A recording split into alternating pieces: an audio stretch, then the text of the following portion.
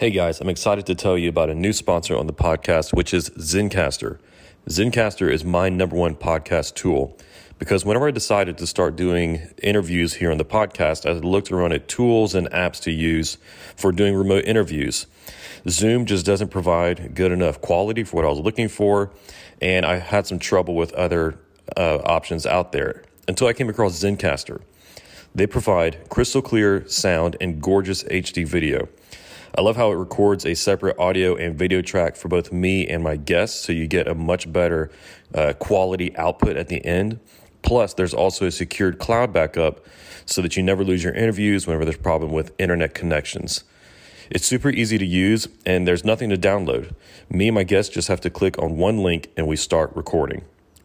Go and click on the link in my description so that you can get 30% off your first 3 months with a Zencastr Pro account.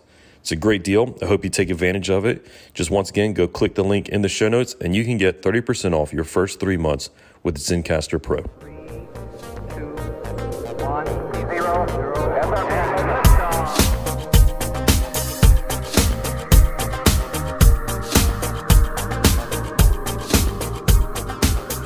Hey guys, welcome to another episode of Filter. On this show, we recognize that the world can be a confusing place to live in. And so what I seek to do on this show is to equip you to live with biblical clarity in our confusing world so that you can face the chaos of life with wisdom, integrity, and courage.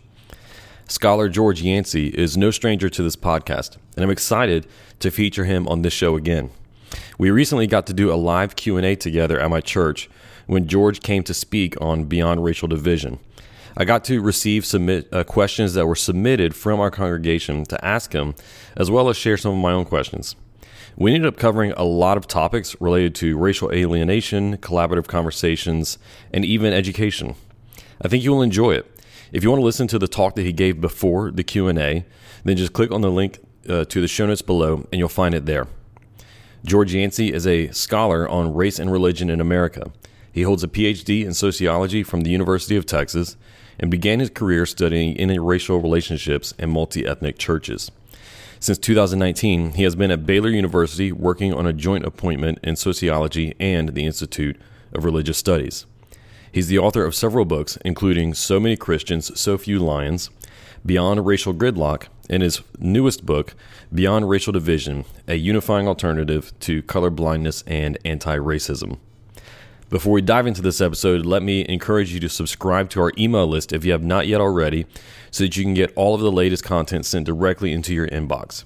Just visit the link to the show notes and you can sign up on my website. Also, be sure that you are subscribed to Filter wherever you get your podcasts so that you can get all future episodes right on your homepage.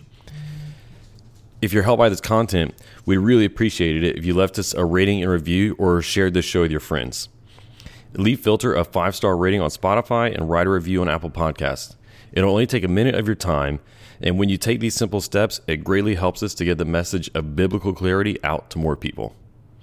Well, without any further delay, let's jump into this live Q&A that I got to do with George Yancey. Okay. All right. Thank you, guys. Well, this is going to be fun. This is going to be something new. We've never done a Q&A like this in our service before. Glad to be here first. Yeah, thank you. Thank you for being willing to experiment with me here. But we already had a lot of great questions come in, and I had several of my own that I wanted to ask, and so we'll get to as many as we can, maybe me and you can do another podcast episode, like a follow-up. Sure. That get to more of the questions and some of my questions as well. So thank you guys for sending in your questions.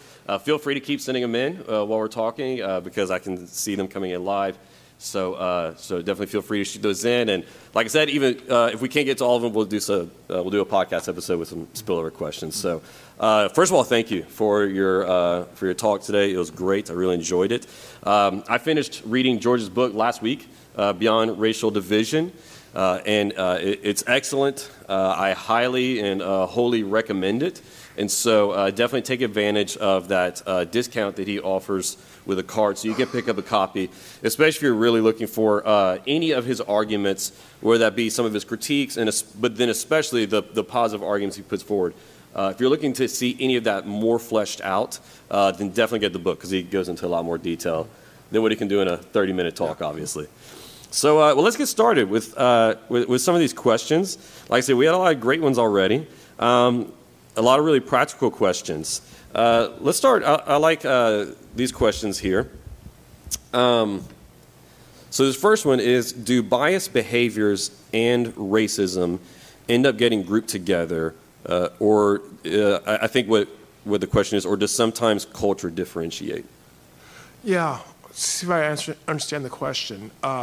Biased behaviors and racism as opposed to culture. First, I think it depends on how you define racism.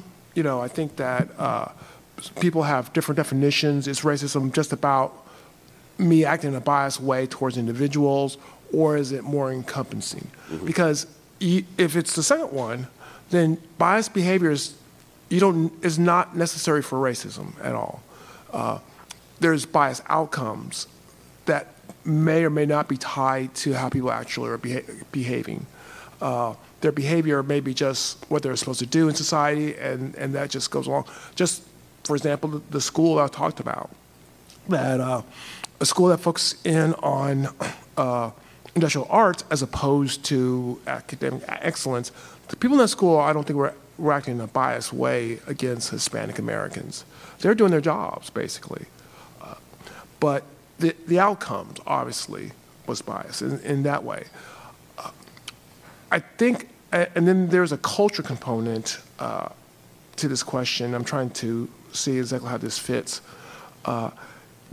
Does our culture, I guess maybe, I don't know, the person means, does our culture help to shape our biased behaviors? Maybe that's what they mean. And undoubtedly the answer is yes, that our culture would help us shape the biased behaviors that we do have.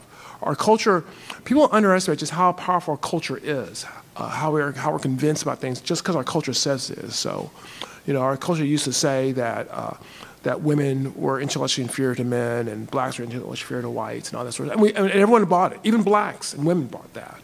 So and our culture says stuff today that I think some of us as Christians say, well, that's just not true. But people buy it because of the culture. So yeah, definitely our culture shapes how we see things and how we may act out in bias. Yeah. And that was one family with a couple of questions. Their second question, which I also would like to hear, was, so how did you end up talking to your kids about race? You know, it is an ongoing process of figuring it out. Kind of, I say is similar to talking to your kid about sex, in that, you know, it's an ongoing thing. It's not like, let's have the sex talk, we're done. You know, I wish it was that way. Now, at this point, and you know, both my wife and I, we're just figuring it out as we go along because there's not good stuff out there. I know Kendi has his anti-racism baby book, and like, you know, that I'm definitely not using that. Right now, with our kids at our age, we are focusing on awareness. You know, we're not really getting into the relationship part of it and that sort of stuff. I'm interracially married, so they can see that blacks and whites get along, usually. 99% of the time, you know. We're trying to bring up, so what we've done is we've taken our boys to Juneteenth celebrations, to Martin Luther King Day celebrations. Our oldest one reads, and he really reads quite well for his age. He reads a lot, and so we're getting some material for him to read. We want them to be aware of the issues of race and racism in our society historically and today, and we think that that's the stage that they're at.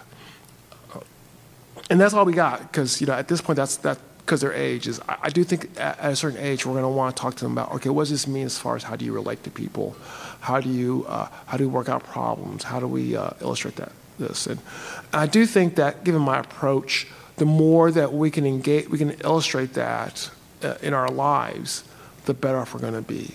So yeah, I don't have the answers to that, and when I do, maybe I'll write a book on that. But right now, I don't have the complete answers. We're still working it out. You know, when our boys, you know, when they're all 18 or above and they're sharp on racial issues, I say, hey, we did a good thing. Then I'll write a book on that. Great. you're a scientist, so you always like to make sure that your methods, My data, yeah. yeah, that the data's there before you promote yes. your methods. So Yeah. I understand that. Here's another good one. We're getting a lot of questions still coming in. They're all good, but I really like this one. There's a category of people that are open to mutual conversations on race, but what are ways that you think through approaching people who are not as open? Right. Very fair question.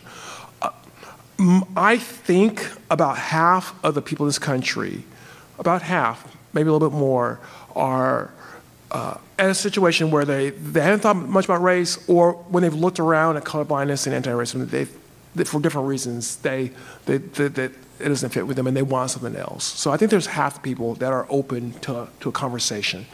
I do think there's a little bit less than half, but they're there. People are either so wedded to colorblindness or so wedded to anti-racism that you really can't have a productive conversation at this point in time. And so when I run to those folks, for myself, I cannot hit my head against the wall again and again and again. I just say, God bless you, and move on. It's not unlike evangelism in that that there are people who are ready to hear and people who are not ready to hear. And they're not ready to hear, and just hitting your head against the wall just does nothing, as it maybe alienate them. You love them, you care for them, and you wait for the opportunity to come. I think we reached the half that is ready to move in this direction, and they become more active. I think we'll start cutting into the others because they'll start seeing, hey, there's something working here. I'm actually working on research right now, which I hope will really more overtly document how useful this cloud conversation approach really is. And so I hope that, it's going to take a couple of years because this is how long research takes, but I'm hoping in a few years to say, hey, look, this is actually working. And then we can go to those who are more close-minded and say, we got science directly that's showing this is benefiting. That's not going to convince everyone, but we can convince more of them. But I think we're working with about 50% that are open to having this conversation right now, to be honest. And we should start with that 50% and then see if we can move on as the process goes along. We're getting several questions related to education, and also related to what you had talked about before, that study that showed that more educated whites were actually less likely to send their kids to integrated schools.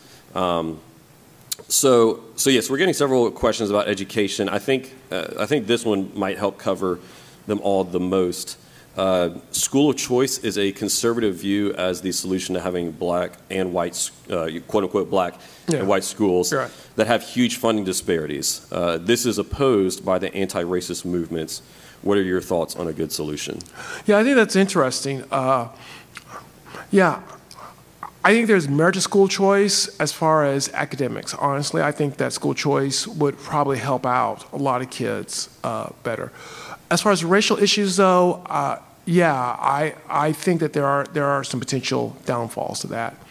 There's a different study that shows that there's a school choice situation. What they found out was that whites were sending their kids to schools that were predominantly white, which is not a surprise, but the reason always given is these are better schools. But in this particular case, there was a black school that was doing a little bit better than the white school. Yet the white parents are still prioritizing sending their kids to this white school that was doing worse than this black school. So I do share the concerns that school choice, even though I do think overall, academically, it probably would benefit kids overall. But I do share the concerns that it may create more racial polarization. If we had situations where we had more of a collaboration where we could understood each other better, perhaps it wouldn't be that way. But in the world we live in today, I fear that it could do that. Yeah, I see that argument. And so as a follow-up question, what would be our roles as parents, community members, and especially we have a lot of educators here, what would be our role in that collaborative conversation when it comes to education? So here's something that I think schools should consider. All right. I know, and I don't want to get too deep into the weeds on the critical race theory stuff because I know that that's a big topic. But, you do something, critical race theory, you get protests. And whether it's critical race theory or not, people are going to protest. I think we need to talk a little bit less about doing racial justice. I'm not saying I'm against racial justice, but more about having better interracial conversations.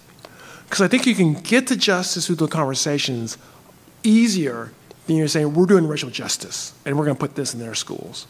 Because that's going to trigger people. They're going to say, you're going to do critical race theory, and they're going to protest you. I think having some, and I also think that you need to bring people you need to bring the parents into the conversation.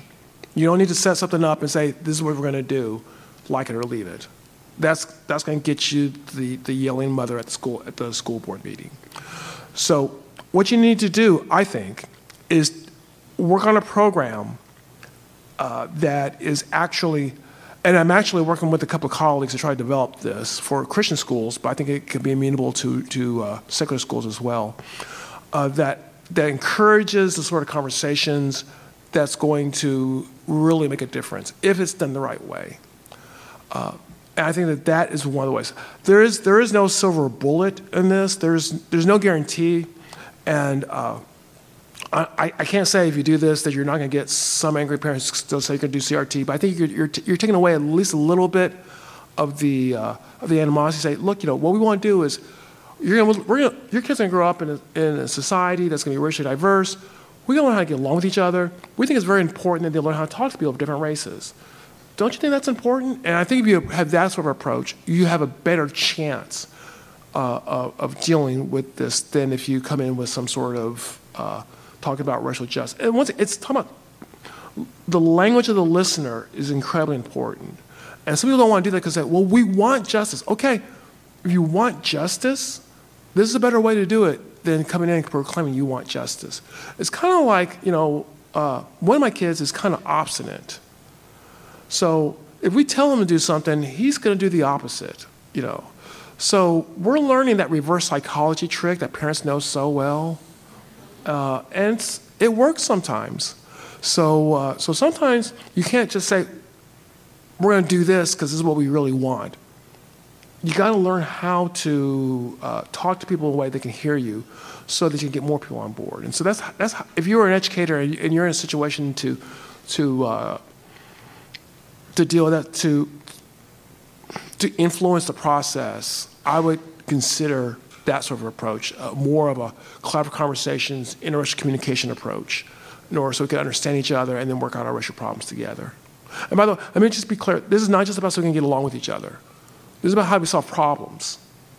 We learn to talk so we can solve problems. Getting along is great and to be encouraged, but that's not the ultimate goal of this. The ultimate goal of this is to solve problems. So whenever we have these conversations, particularly within the church, because let me ask this question first. You started your talk by saying how we as Christians so often just end up parroting whatever the world says, whether that be the colorblindness approach or the anti-racism approach. And this is something else that I saw, especially during 2020, when we had a couple of different racial incidents, in the months of protests, riots, and political upheaval after that. I started to look around at church responses, Christian responses, evangelical responses. And I looked at the world, and I looked at Christian leaders, and I saw the exact same thing. Like division, vitriol, and then online division, vitriol. Exact same thing. Why is it that the church is just as divided as the world on racial issues? I think that's a larger question. Why the church looks like the world so much on too many issues. I think part of it is that as much as we like to say that we're a countercultural society, we often are not. And it is easier to go along with the culture in a lot of ways. Now, we'll pick a couple of issues which will be countercultural on, but then we generally go with the world instead of thinking through the ramifications of what our faith really means. And I'm not unaware of the implications of what I present, not just on racial issues, but on a lot. I mean, what if we start really believing about human depravity, that we as humans cannot figure it all out, and that we need to find ways in which we need to be held in check as much as everyone else? I think that would change a lot of how we approach things. We would not be so confident that we have all the right answers. And one of the things is when you're very confident you have all the right answers, it has a couple of implications. One of the implications, research shows this, is that when you're so confident you have all the right answers, you have a harder time understanding people who disagree with you, and you have a tendency to see them not as wrong but as evil. And thus you increase polarization. So, and then, when you're so confident, and I think me and you talked about this last night, when you're so confident that you have all the right answers, you tend to fear other people getting power, so much so that you may engage in activities that violate your own sense of moralities, because you have to keep that power, because, you losing that power is not just about inconvenience. Unspeakable things will happen if you lose that power. And so you have to do whatever you can to keep that power. And there's research on terrorists, religious terrorists, and that's a lot of what motivates what they do. So there's a lot of implications if we take seriously the theological implications of our faith. And unfortunately, I don't think we do often enough. Mm. Yeah, I think it gives more personal humility, like you said, and an understanding of our own fallibility, our own depravity. But then once we go on a broader scale as well, it also makes us more willing whenever our side is in power. Yes. Whether that be the White House or Congress or whatever else. Or in the Southern Baptist Convention right now. True, yeah, even outside of politics. Yeah. To understand that even our side needs to have checks to their power. Yeah. Because one thing that concerns me is authoritarianism growing on both sides of the aisle, I think, because they want us to remain in power, keep the other side from being in power. And so resisting that authoritarian mindset, which says, well, if we could just be in control and then expand our control, then everything will be okay. And, forgetting the depravity and why our founders, put checks and balances in the government, because they also believed in depravity. That's what drove them. So we're running out of time. The last question I want to ask you, and we have more questions. I'm sorry, guys. We'll work out our schedules to do a follow-up podcast so we can get to more questions. But the last one I want to ask you is, how do we put the gospel at the center of our racial conversations? Yeah. Okay, so let me phrase this in this way. All right. We live in a post-Christian society right now, all right? So I'm sure you all are familiar with this. I mean, we used to be in a society where Christianity was sort of default, and if you went into town, you kind of felt like you had to find a church, kind of felt like you had to, even if you didn't really go that often, but just to go every now and then and just say you're a member of a church. People don't feel that way anymore. People feel that, I can get what I need, I don't have to step foot in a church, because we live in a post-Christian society. People are going to come to Christianity, come to us, if we offer them something they're not getting outside of our faith. I think this is one big avenue we can offer something they're not getting outside of our faith. What if, just imagine with me, what if Christians became known as the group that has these great conversations on racial issues and actually works out problems? People will come to look at what is about Christianity that's doing that. What about people of this faith that's doing that? That will draw people. If we get our act together on racial issues, it has all sorts of implications as what we can do in a post-Christian world where people no longer feel the obligation to become somewhat involved with Christianity. But we have to get our act together. We have to figure it out. And like you said, we have to, as Christians, stop sounding like the rest of the world, being as polarized, and finding ways in which we can unite instead of argue with one another. So I do think that this is perhaps one of the ways God could use race to actually bolster who we are as Christians if we can do the hard work to learn the skills we need and to move forward. And plus, because our solution really is tied to a central component of the gospel, which is human depravity. As people come, and as we, perhaps teach them active listening and other things that are not directly spiritually based, but then how do we get here? We can talk about how we understand human depravity and why this is important. I think we really bring people closer to God, closer to Christ in that way. Absolutely. Good word. Well, thank you. Like I said, we have a lot more questions, but we're running out of time. Before we close this Q&A, I just really want to thank you for making the trip down here, especially to your family. Thank you to them for allowing you to come down here and be with us. Really appreciate it. Guys, remember, pick up the book. It's really worth the time and the read. A lot more fleshed out there, and we could even have more conversations together if we get this and continue this on beyond just one weekend. So would you guys give a very hearty thank you to George?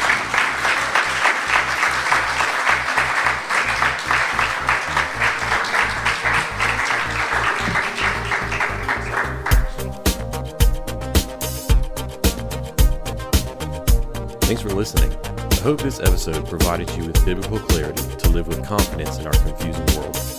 If you enjoyed this episode and you'd like to help support the podcast, please share it with others, post about it on social media, or leave a rating and review. To catch up the latest from me, you can go to my website, aaronchamp.com.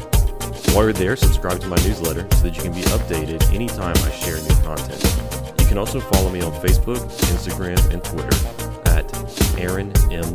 Champ. Thanks again, and I'll see you next time. Until then, hold fast.